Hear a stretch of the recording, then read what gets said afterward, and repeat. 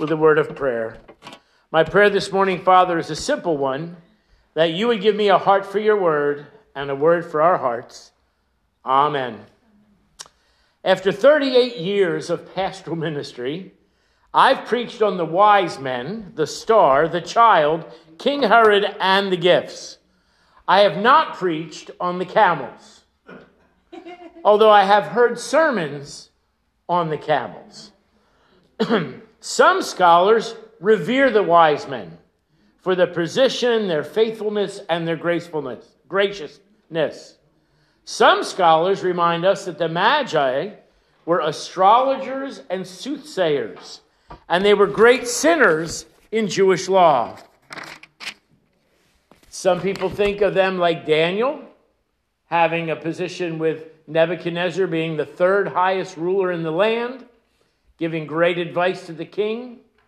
And some people think of them like the witch of Endor, who was condemned to die. How do you preach that? You've got good news and you've got bad news. Some scholars believe that the gifts were to foreshadow Jesus' life. We just talked about that in the children's sermon. The gold is a king, the frankincense is a priest, and the myrrh as a sacrifice.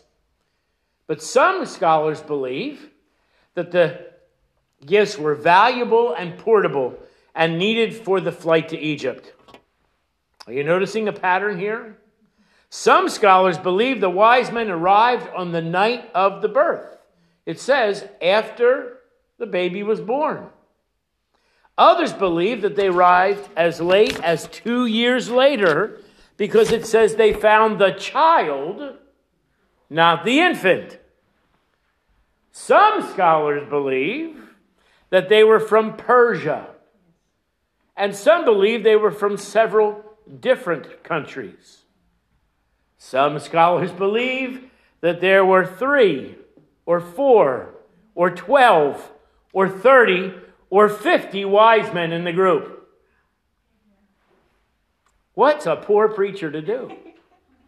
You know that joke about the preacher? He was new in town and the parsonage needs some repairs, so he went down to the hardware store and he got the paint and the nails and all the things he needed, and it came up to several $100s.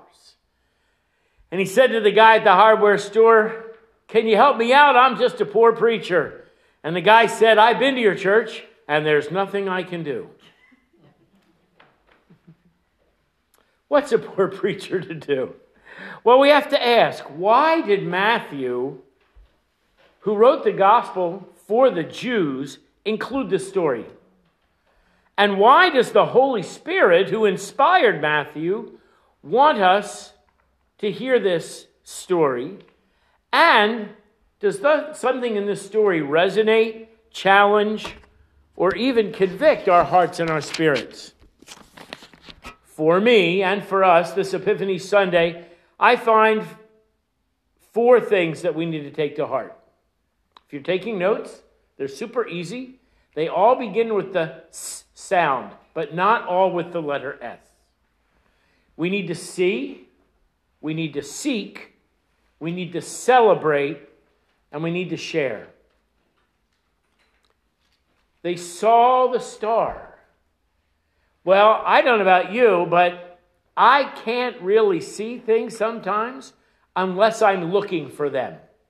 And let's be honest, you get to be a certain age, and even if you're looking for them, you can't see them when they're right in front of you. But I want you to hear this. They were astrologers and astronomers. They were watching in the heavens. And the psalmist tells us the heavens declare the glory of God. And I'm sorry to say, those of us who live on the East Coast have no idea what that means. You got to go out to Montana or North and South Dakota, where there is, and they actually have a word for it, no light pollution. There's so much light given off in our area that the stars we see are a little tiny piece of the stars that you can actually see that fill the heavens. And if you've ever been out to the West and the Midwest, in a place where there is no light pollution, it's like God flung handfuls of stars across the sky. Here's the good news. In Jesus' day, there was no light pollution. They did not have electricity. They didn't have LEDs. And they could see the stars wherever they were. Now think about that. That means anybody could have seen the star. The star was there for everybody to see. But only the wise men saw it. So friends, you have to start looking for the things that God has placed in your life. Most of us go through life with earthly blinders on. We're not looking for the spiritual. We're not looking for the hand of God. The wise men saw the star that they weren't necessarily looking for, but it was in the heavens where they looked. And I want you to hear this. The Jewish leaders were confronted with the Messiah they've been looking for 400 years. And did you hear in the story that they all rose up and they all went to Bethlehem? The priests, the rabbis, the Sadducees, the Pharisees, they said, oh my goodness, the Messiah has arrived. We have to go to Bethlehem. Not one of them went. They're the people who were supposed to go. We need to start looking for the hand of God. Now, the story is told of two men who were walking through New York City, and the one man stopped. And his friend said, what's wrong? He said, I hear a cricket. He said, you hear a cricket? There's buses and cars and people walking by and conversations. And how could you hear a cricket? And his friend said, and he went over to one of those big flower pots they have on the street. And sure enough, he scooped up a little cricket. His friend said, what do you have, like superhuman hearing? How could you hear that cricket? His friend said, watch this. And he pulled out a handful of change and he threw it on the ground. And everybody stopped to look. He said, you only hear the sounds that you're looking for. God blesses us every day with the people and the situations and the weather and the sun and the moon and the stars. We are blessed every day, and yet your average Christian goes through life with blinders on, got to go to work, got to get things done, and we miss the blessings of God. Now, the second thing, that's for us to see, the second thing was this. They sought the king. They didn't just see it, but they said, we've got to go do something about it. They sought the king. Well, this is an easy one. How do you, or how do we, seek the Son of God? Oh, we're starting a new Bible study next Sunday morning, 9:30. I already talked to the bagel shop. It's a little scary. They know me by name now. I pick up the phone and the girl answers. I said, I need a small tray. She says, is this Doc? I said, well, yes, it is. We're going to have bagels, we'll have coffee and tea, and we'll have the Word of God for us to explore together. Do you meditate? Do you find good Bible teaching? Do you find good Bible preaching? Do you find time in prayer to listen? Do you spend time reading God's Word? When's the last time you memorized a verse from God's Word? Have you thought about that? Most of us are still living on the verses we memorized in Sunday school and Bible school 40, 50, dare I say, 60, 70 years ago. And yes, they're wonderful verses, but there's a lot more to memorize.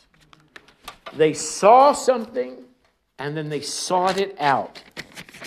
All you really need to do to evaluate this characteristic in your life is to look at your day timer, look at your schedule. Who gets the lion's share of your time? Now, of course, your employer gets a lion's share, and hopefully you're sleeping the appropriate amount at night. But after that, your work, your hobbies, your gym. Are you watching Yellowstone on Netflix, on Paramount? How much of your time does Jesus get? The wise men said, we're going, and 24/7 for as much as 2 years, every day, sought the Messiah. Can we say that? Do the words of Jesus flow from your heart? Do the actions of Jesus flow from your hands? Do you know Jesus to truly answer the question that people wear on bracelets and necklaces? What would Jesus do? Now, the third thing they did is they celebrated. They worshiped and they brought gifts. I mean, if I'm going to have a birthday party, I'm looking for some gifts. And I need you to know right up front that I don't like clothes as gifts. I want toys. My son found me, I am so proud of him, a Dominic Brown bobblehead for Christmas. Now, you know, I love Dominic Brown. He was a flash in the pan. He didn't last very long. But I have a Dominic Brown jersey that I wore to all the World Series games. And we were winning there for a bit, and I called him my lucky jersey. And he found a Dominic Brown bobblehead. That speaks to me. Well, if you're going to have a celebration, you got to bring gifts. And we know they brought gold and frankincense and myrrh. Now, here's a question I don't want you to answer out loud. How much did you spend this Christmas on gifts? For family, for friends, for grandchildren, for great-grandchildren, spouses, co-workers, friends, your extended family. See, you're going to get a credit card bill in January. And I'd like you, on the other hand, you're going to get a statement of giving for what you gave in 2022. This is how much you spent on family in December. This is how much you celebrated Jesus for the whole year. How do they compare? Most people, I'm sorry to say, spend a lot more on Christmas than on the life of the church. We need to put our priorities in order, because giving a good gift, giving a silly Dominic Brown bobblehead, shouts as loudly as he can, "I love you, Dad." He found it quite by accident. He was very proud of himself. But God doesn't want us to give by accident. He wants us to give from the heart. And I've said this several times during Advent, you need to evaluate your day timer, your checkbook, and your browsing history to see where your heart is in relationship to Christ. So, we see, we seek, we celebrate, and the last one is share. Now, I didn't put this in the Some Scholars at the beginning, but I want you to hear this. Some people believe, there's a legend, that they didn't just go home by a different way. They went as far south as Spain, telling people about the Messiah. How are you doing sharing the good news of the Messiah? Have you told anybody about Jesus lately? Or even asked the question my friend asks his congregation to ask other people. That was convoluted. But he says, ask people, what do you think about Jesus? And listen to what they have to say. Have you told anybody about Jesus? Have you shared a message or a lesson you heard at King's with a friend or a neighbor or relative? How will the unchurched and the unsaved hear the gospel of Jesus Christ if we don't share the good news? So here's the challenge that these pagan foreigners give to us as faithful believers. Look for the miracles of God. They were the only ones who saw the star and did something about it. Seek out Jesus in any way you can. Celebrate Jesus with your best gifts. And share the good news, share the great news with those around you. I finish with this, and it's hard for me to say. Who cares what the scholars say? The actions of the wise men then and now say it all. Seek, celebrate, and share the good news of Jesus Christ. Amen.